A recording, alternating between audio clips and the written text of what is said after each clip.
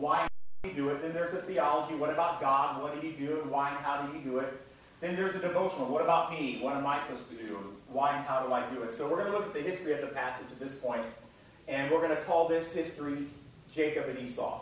Let me explain to you what's going on. These are two dysfunctional siblings, Jacob and Esau. They're brothers. They're twins of Isaac, who is Abraham's son.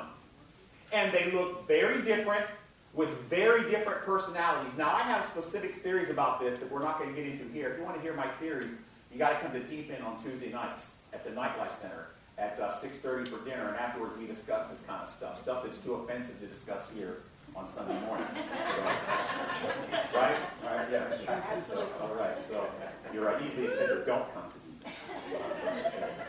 Now, Esau was a very rough man with very bad morals. He wasn't a good guy. Jacob was a smooth operator, and he was no saint in his own right. Both had no personal righteousness of their own.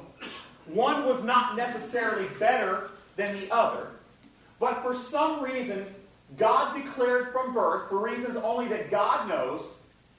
Did we get it? Oh, did you find it? That would be fantastic. Oh. Everybody just breathe.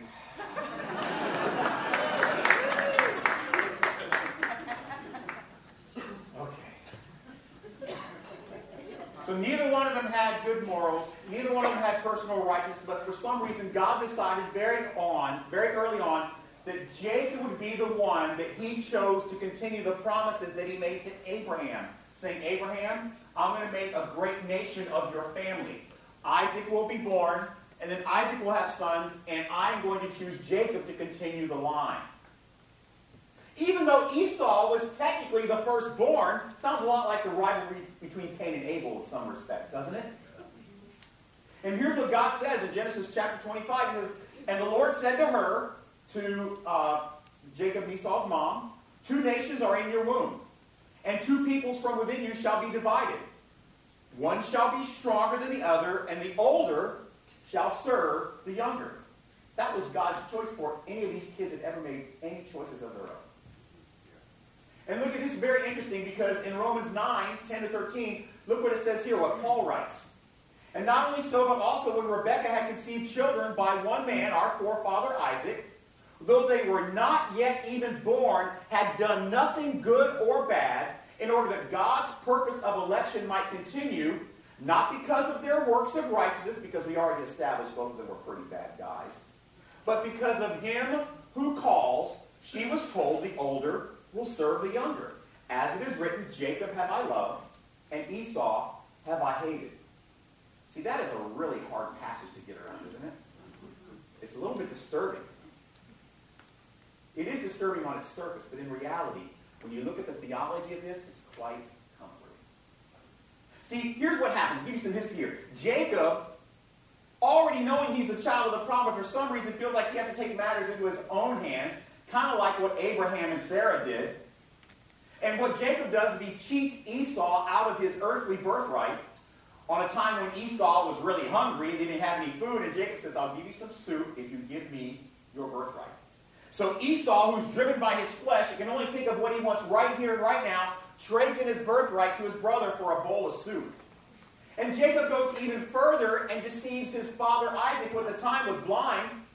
Esau was a very hairy guy, so Jacob puts a glove on that looks like he's kind of hairy, and he touches his father and says, give me your blessing. And his father thinks that he's blessing Esau, but he's actually blessing Jacob. And all this, you can understand why Esau would be pretty angry, right? I mean, number 1, he's chosen. Number 2, he cheats me out of my money. Number 3, he cheats me out of my father's blessing. This is ridiculous. And so Esau wants to kill Jacob. It's Jacob taking God's promise into his own hands. And this all made Esau very angry, and quite frankly, all of this was really unnecessary on Jacob's part, but he does it anyway.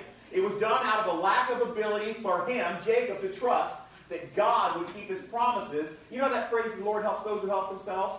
It's a lie. You help those who help yourself. God doesn't need your help to keep his promises. Thank God for that. So, we have bad decisions that lead to bad circumstances. His deception and his manipulation of his brother and his father has led to very damaged family relationships. This family is now an absolute chaotic mess. The one who's supposed to be the guy who fulfills all the promises is now running away from his brother who wants to kill him. It's a real mess. And what happens is, Jacob is now going to a place where he feels helpless and hopeless. And he's running and he's worried from all the circumstances and all of the pain he's caused himself and his family. And he says, I don't know what to do. So he just lays down and puts his head on a rock and falls to sleep. And he came to a certain place and stayed there that night because the sun had set. And he took one of the stones and put under his head as a pillow. That's a great pillow. And look what happens next. Jacob's faith is restored. In a moment, Jacob's mindset and his emotions are dramatically transformed. God gives him this dream of this ladder that's coming from earth to heaven, and on this ladder there are angels going up and coming down, and what these angels are doing is they are carrying out the work of God keeping his promises to Abraham years before. And that's what this ladder is a picture of. It's an image. And the scripture says, and Jacob awoke from his sleep and said, surely the Lord is in this place, and I did not even know it. In other words, I didn't go to sleep looking for a sign. I didn't go to sleep looking for a dream to fix everything. I went to sleep thinking, I have messed up my life royally, and there's nothing I can do. And God intervenes and gives him this dream, which brings me to his Jacob's unsolicited grace-life moment. God sees Jacob needing a reminder. Hey, I'm the one that made the promise. It's my job to keep it, not yours. And he knew, this is what Heavenly Dad did for Jacob. He knows that Jacob is a human. He knows that Jacob is a flawed man. He knows that Jacob is a deceiver. He knows all these things. And he knows that Jacob is struggling from the consequences of his own sinfulness. And in the midst of that struggle, in the midst of him sleeping outside in the wilderness with his head on a rock, running from his brother, all those things, somehow Heavenly Dad knew exactly what Jacob needed right at that moment. He sees that Jacob needs a reminder of the promise, and he gives Jacob a grace-life moment, a God moment, if you will. And right when Jacob was probably ready to give up on the promise, thinking he had earned his way out of being ever to be blessed by God again, he's thinking there's no way God could ever bless my life. I have screwed up so much. I've messed everything up. I know he made the promise, but he's probably going to pick someone else because I don't deserve it. Right when he's thinking God has given up, God gives him a grace-life moment, a dream revealing this picture of this stairway to heaven. Led Zeppelin, I'm going to back up just a little. I want you to see this picture. I drew that myself. It's a really good picture, isn't it? He's needing a reminder. He has his grace life moment. He gives it this dream of this stairway, this connection. And here's what God says to him in verse 15, right? This is right here. He has this dream, and God says, behold, Jacob, you deceiver. No, he didn't say that. He just says, Jacob, listen. I'm with you. I will keep you wherever you go, whatever you do. I will always bring you back to this land, to this point. For I will not leave you until I have done what I promised you that I would do. And Jacob awoke from his sleep, and he said, surely the Lord is in this place. Isn't that amazing? Like, Jacob was totally not expecting, well, you know what? I know I deceived Esau. I know I deceived my dad. I know my brother wants to kill me. I'm just going to go to sleep. God will send me a sign and everything will be fine tomorrow. He didn't go to sleep thinking that. He thought, I'm exhausted. I'm tired. I've screwed up. It's done. And right at the right moment, God comes through with this unsolicited grace-like moment. And this dream points Jacob back to the work of God in his life. Now, I want you to understand, this stairway is a reminder of Jesus. And there's a New Testament example in John chapter 1, verses 45 to 51. I'm going to just tell you a little about it, just read a couple of verses. But basically what happens is, there's this guy, Philip, and he tells his friend Nathaniel about this Jesus guy and this amazing message. He says, you've got to hear about this guy Jesus. And Nathaniel says, where is he from? Nazareth? There's no way anybody good can come from Nazareth. That's like saying, there's no way anything good can come from Palmetto. He's from Northport? No way. Lake Sarasota, please, give me a break. He's not west of the trail and killing good people. That's all I got to say. Jesus then comes up and surprises Nathanael by showing that he knew Nathanael even before Nathanael had met Jesus. Isn't that how it always works with God's children, by the way? God knows you before you even think you know God. And that's what happens with Nathanael here. This is an amazing story. He surprises him, and Nathanael says, how do you know me? And Jesus answered and said to him, before Philip even told you who I was, I saw you under the fig tree. Nathanael answered him, Rabbi, you are clearly the Son of God. You are the King of Israel. And Jesus answered him, because I said to you, I knew you before I saw you under the fig tree, that's why you believe? I got to tell you, Nathanael, you'll see greater things than this. And look what Jesus says. And he said, truly I say to you, you will see heaven opened up and the angels of God ascending and descending on the Son of Man.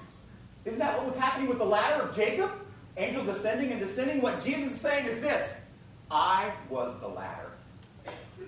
I am the one that God fulfills his promises to Abraham through. I am the stairway to heaven. Isn't that cool? That's the theology. That's deep stuff, isn't it? Did God have to do this for Jacob, by the way? I mean, couldn't God just have kept going on fulfilling his promise and not worry about Jacob's emotions and how he felt? I mean, couldn't God just keep doing what he does?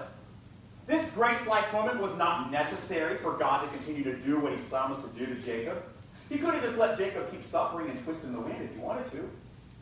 You know what this dream was? This image of Jesus' ladder? It was pure grace. A personalized gift from Heavenly Dad to one of his kids who was really hurting. So let's come to the fun part, the devotional part of the passage. I want to talk about grace-like moments when God needs a reminder, or when faith needs a reminder. So my question is, can you relate to Jacob?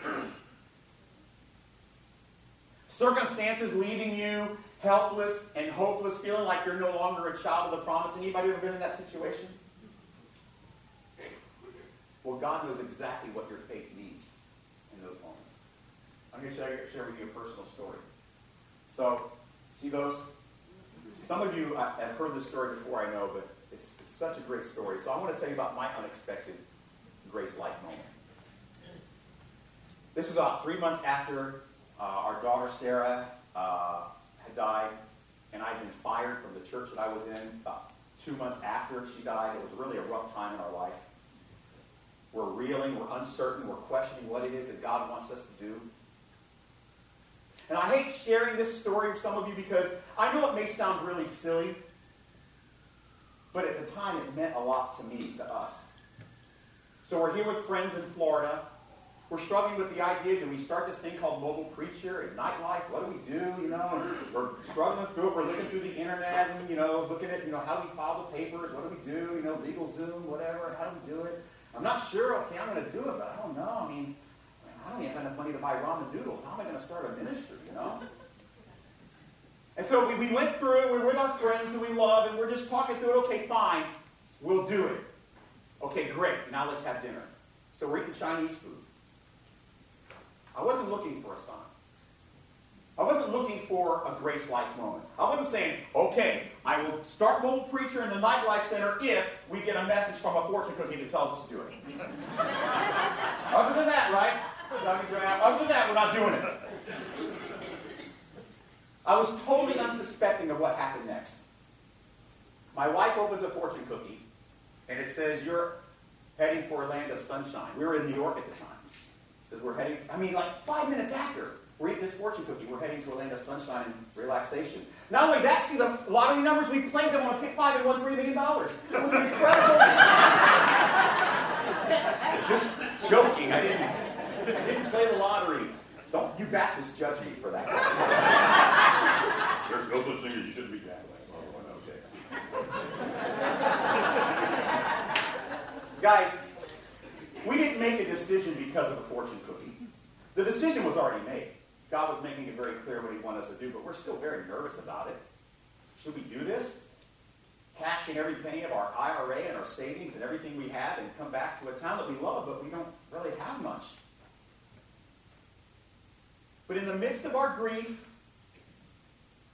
in the midst of all the unknown that was going on in our lives, God gave us a grace life moment. He used this silly, stupid little fortune cookie to remind me that he's the one that keeps promises.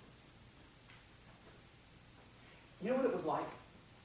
It was like a personal hug for me from Heavenly Dad. And he's saying, hey, I know you're hurting. I know you're struggling. But I got this. I got you. I'm keeping my promises. It's all right.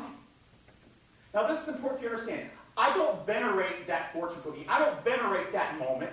I don't worship that moment. I didn't build a statue there or build a big cathedral around it. You know, this was the day the fortune cookie wept. I didn't do anything like that, okay? I don't venerate the moment or worship that silly fortune cookie. In fact, within a few seconds, I wasn't even thinking about the cookie anymore. You know what I was thinking about? I was thinking about the grace life. Man, serving Jesus, the stairway to heaven is awesome. And this was an unexpected, unsought, tailor-made gift from God that rushed our hearts and our minds into the comfort of being children of the promise. For us, it was like a little love note from Heavenly Dad. I know you're nervous. I know you're hurting. I know there's a lot of unsure things, but it's all right. Now, these aren't moments that you should crave and hunt. I don't want you to go saying, well, I can't wait for my next grace. See, we don't live from one grace-like moment to the next. That's not how we live our lives. We don't live from, if I can just get a sign from God. The Scripture says an evil and perverse generation seeks after a sign. So we're not looking and hunting for the next sign, a fleece we put out, you know, if things happen this way or that way, then I'll do this. That's not what I'm saying. That's the wrong perspective to have, and actually, it would actually trivialize the meaning and impact of a grace life moment. Just like Jacob, grace life moments are precious, intimate, unexpected, and surprising times where Heavenly Dad says, hey, your faith's a little weak. I know your faith is struggling. I know exactly what it needs right now. Here's a gift. They are designed for one reason. Not to tell us yes or no, but to remind us that Jesus is the stairway to heaven. So my question to you guys, have any of you ever had a grace life moment? Have you had a grace life moment and you thought, that sure seemed like something? No, I'm not allowed to do that. Or maybe the other extreme is, that was a grace life moment. I'm never leaving this spot again. I'm going to wait till it happens again. So there's two extremes, right? People who are afraid of grace life moments. That just seems too weird. That's got to be a coincidence. And other people, oh man, that's magical. It's glorious. I'm going to live here for the rest of my life. But have you ever had a real, unexpected, intimate, tailor-made grace life moment that reminded you that Jesus is your stairway to heaven?